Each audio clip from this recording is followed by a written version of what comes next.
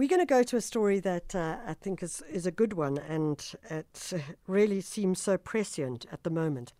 The African Mayoral Leadership Initiative is called AMALI, and they unveiled plans to catalyze the transformation of cities across the continent. Much needed, not just across the continent, but here locally as well. EDGAR Peterson is the founding director of the African Centre for Cities, has been for a long time and doing incredible work. And they have now conceived this idea at the University of Cape Town with something called the Big Win Philanthropy. EDGAR, always good to talk to you. Thanks so much for joining us. Morning, Michelle. Good to hear from you. EDGAR, just first, before we go into the nitty-gritty, so to speak, of this project, what was the initiative's, the rationale for the initiative, and what do you hope it will do? The rationale comes out of a landscape study that Big Win Philanthropies did and that we were involved with.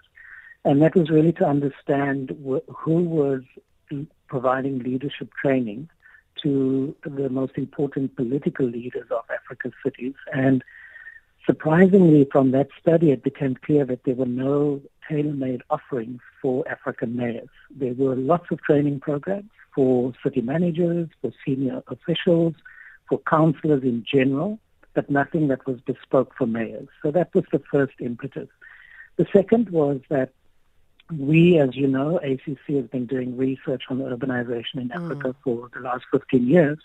And we were getting really worried because even though there were policy shifts at a pan-African level and a number of African countries started to produce national urban policies, we noticed that devolution of authority and power to cities was stalled, that a lot of African governments were committed to this, but they weren't introducing the legislation or the regulatory reform to enable that. And what we know is that if Africa is going to succeed as a common market and it will take its place in the global economy, its cities has to work much better, and it's got to optimize all of the resources and assets and capacity for innovation that's locked in its cities. And if you don't have political leadership that can drive that process, we're stuck. And so that was the second impetus. So we're trying to respond to this very particular gap where mayors are not being equipped with the necessary resources to be clear about what they want to achieve and how to achieve it. So, of course, I mean, Edgar, I have to raise it. It begs the question. I'm thinking of a tweet that I just saw, Lorenzo David's tweet. And of course, he's doing very interesting work around trains and traveling by train and traveling through the country. He wrote, South African politics increasingly resembles an Oprah show. You get a seat and you get a seat and you get a seat. You all get a seat and wait for it. You get a mayoral seat and you get an MMC seat just because we can. So that's the tweet. And it does talk to this idea that now, and you mentioned the politics of it, people are being elected, and we've now seen this in Joburg, purely on the basis of politics, not on the basis of them being able to necessarily run a city. How do you work with those kind of mayors, and how do you work with coalitions, for example? Well, interestingly enough, we were actually in this first round. So this program we'll have an annual cohort. So we're recruiting 15 to 20 mayors every year. They come to UCT for a week of intensive face-to-face, in-person training. We've assembled an international group of experienced politicians and other leaders to work on a one-on-one basis with them during that week, and then also to serve as coaches and mentors after the program. After the week, they go back, and then we have monthly check-ins, and then we design a tailor-made support program for each mayor. Now, I'm saying all of that just to say that during the week that we had it was also the week that Mayor Mpho was voted out by her council that very Thursday. And it sort of confirmed because it was the inaugural program, I was very committed that we should have at least 2 or 3 South African mayors in the room since we are going to have this in Cape Town. And in fact, we did have 3 of the Gauteng Metro mayors signed up towards the end of last year. And all of them had to withdraw because of this intense precarity that they all face because of, as we all know, this really insecure political environment that they find themselves in. And that insecurity speaks to an immaturity. So what we can do, obviously, we can't solve that institutional policy crisis that South African municipalities face, which I think is actually more a political culture crisis, because the political parties don't have a mature outlook about what does it take to work within a coalition framework and run a city and have the interests of citizens as the primary objective and not to simply be in power. Because what you learn and see in coalition government is the norm in most multi-party democracies across the world. This is not something that is unique to South Africa. And what political parties there have learned is that you respect the cyclical nature of politics.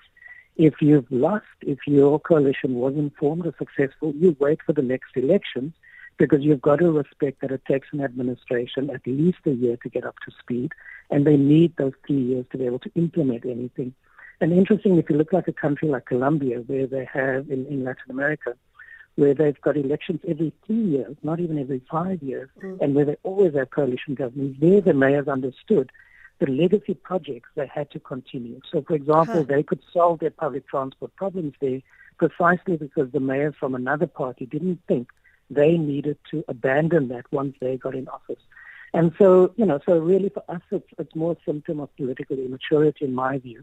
And we need to think differently about how do we intervene and get the political parties in some kind of training environment, where they can figure out a methodology that is in the interest of South Africa and not in the interest of their narrow party interest. I'm interested in what you say with regards to the cyclical nature of politics, but also of how a city might be run, etc., with regards to the political governments or political parties that come into power. And do you think that an administration is the mayor the critical position, or do you see that mayor as being a figurehead? I'm not sure that I think that they are. Yes. Or do you and where does the administration, the technocrats and the bureaucrats who stay as part of that cyclical nature and continue? Yeah. How would you sort of tease that out? Yeah, so one is actually in South Africa, we've got a very clear legal framework. So the interface between the senior administrators and the political leaders are very clearly defined in law. But what we've had is a political culture emerge where that gets blurred. And of course, we know the larger debate within the country around the politics around deployment and so forth. So the issue isn't really deployment. Again, that is the norm in most places where you tend to have different political parties come into office after elections. Because obviously they need senior technocrats that appreciate the ideological disposition and political priorities of their principal. The issue is that they need to be professional enough to drive those priorities, but to respect what it takes for a bureaucracy to work professionally and independently and do its work. And that's what that interface role is about. So I think it is a very healthy thing to have your DG or your head of department in a metropolitan government to be politically appointed, so to speak, but to be held to professional standards in terms of their performance. That is a democratic functioning, and that's healthy and so forth. The problem we have is that you've often had political appointees, both for all the political parties. This is not a uniquely ANC problem, where they've appointed people that are politically aligned but professionally incompetent. And often also they parachute people in that have not even worked in local government before. So they come from the private sector or they come from another level of government.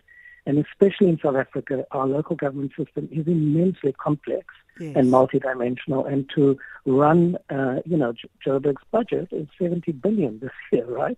That's a very, very large operation. And to have someone in that role who doesn't understand the fundamentals of how that sphere of government is meant to function is, of course, a recipe for disaster. And we've just seen that, on repeat across many municipalities in South Africa.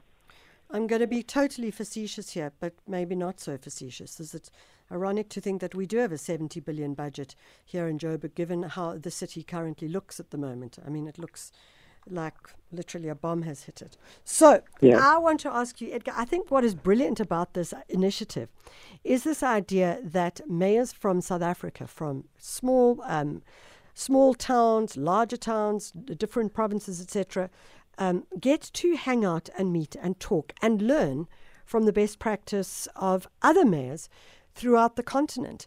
I'm sure that must be, that best practice learning must be phenomenal. Yeah, so the wonderful thing after the first week of the AMALI Leadership Forum was just how the WhatsApp group of these mayors have burnt up.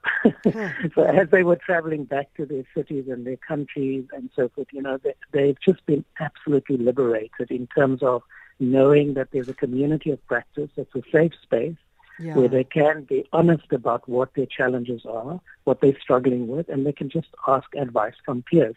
And no one is judging because everyone's political context is very different, but everyone is experiencing the same kinds of challenges in their different cities.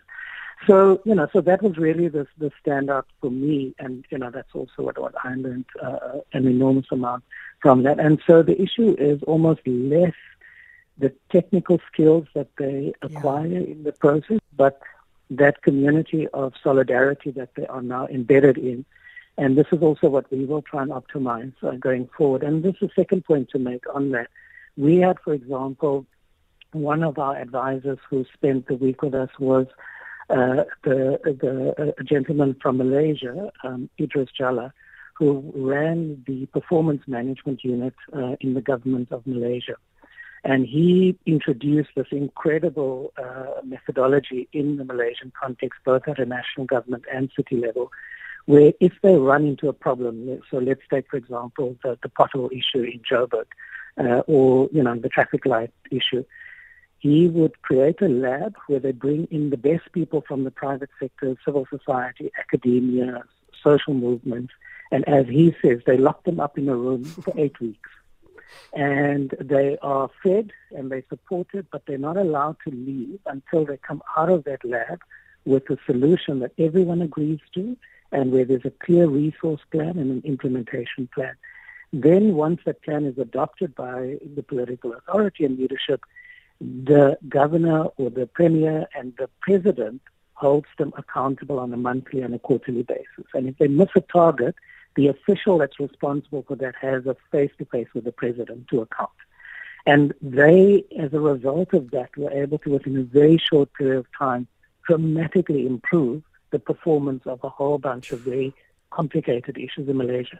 But the point that I'm making with this long story is simply that, as he spoke, and he was very practical, very concrete, and, sort of spoke about public transport, about the waste management system and so on, you could see a light bulb go off in with the mayors, because they could see this is a tool that they can implement tomorrow. This doesn't require an enormous amount of resources. It's just about a disposition, right? You recognize there's all these skills in your city, and you bring them together in a structured way, and you draw out the knowledge and expertise in your society, and you use that to drive transformation.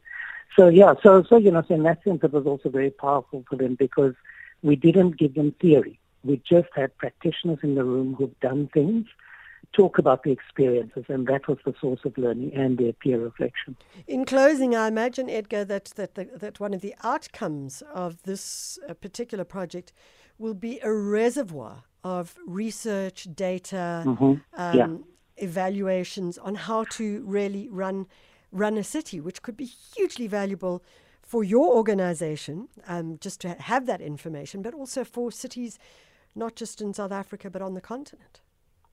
No, absolutely. So we're very excited. So part of when we got this funding from Big Wind Foundation to establish this program, we made it clear that in the African context, we have a real challenge with accurate data about what is actually going on in many of these cities.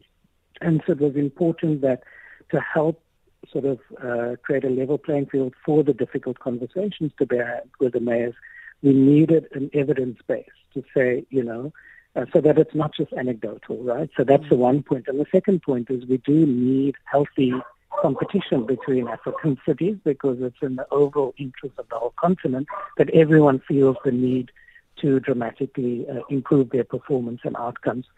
The third issue is that we also know that, so the core of the mayoral program is they've got to, because they're all caught up in firefighting, they've got to decide on one legacy goal they want to leave at the end of their term of office. And what this program does is It teaches them a methodology to deliver on that legacy goal. And in the process, they get stronger managerial skills to obviously run their cities in general terms more effectively. So the data support is also to help them to track the implementation of their legacy goal, so that when we have the monthly check-ins with the mayors and we kind of support them in that process, we can evaluate whether progress is being made or not. Because what we, of course, all know and are too used to is politicians saying what they're going to do. And I won't mention the fact that we will apparently end load shedding in the next 12 months. But they say what they're going to do, but obviously there's no way of tracking they're actually achieving that, and they just restate promises, right? And this is precisely what we will get again in a week's time from the president. And there was this lovely Zapira cartoon, of course, where President Ramaphosa just changed the date of his to-do list for the year, right, from 2022 to 2023. And I think that phenomenon is what we're trying to counteract by bringing in the importance of data support to try to support governance and implementation and accountability. And holding to account as well. Absolutely. So we've got this research team, what we call the governance lab, and we're bringing data sets together to get a more accurate understanding of what's going on in these cities. Edgar, a really interesting project to follow, and really delighted to find out a bit more about it. Thanks so much for joining us. Thanks, Michelle. Appreciate the time. Edgar Bye. PIETERSE is the founding director of the African Centre for Cities, doing such fascinating work. I mean, that centre are really, I think, for anybody who's interested in cities and how they work culturally and otherwise as well, really should follow through with that. And they've just started the African Mayoral Leadership Initiative, or AMALI.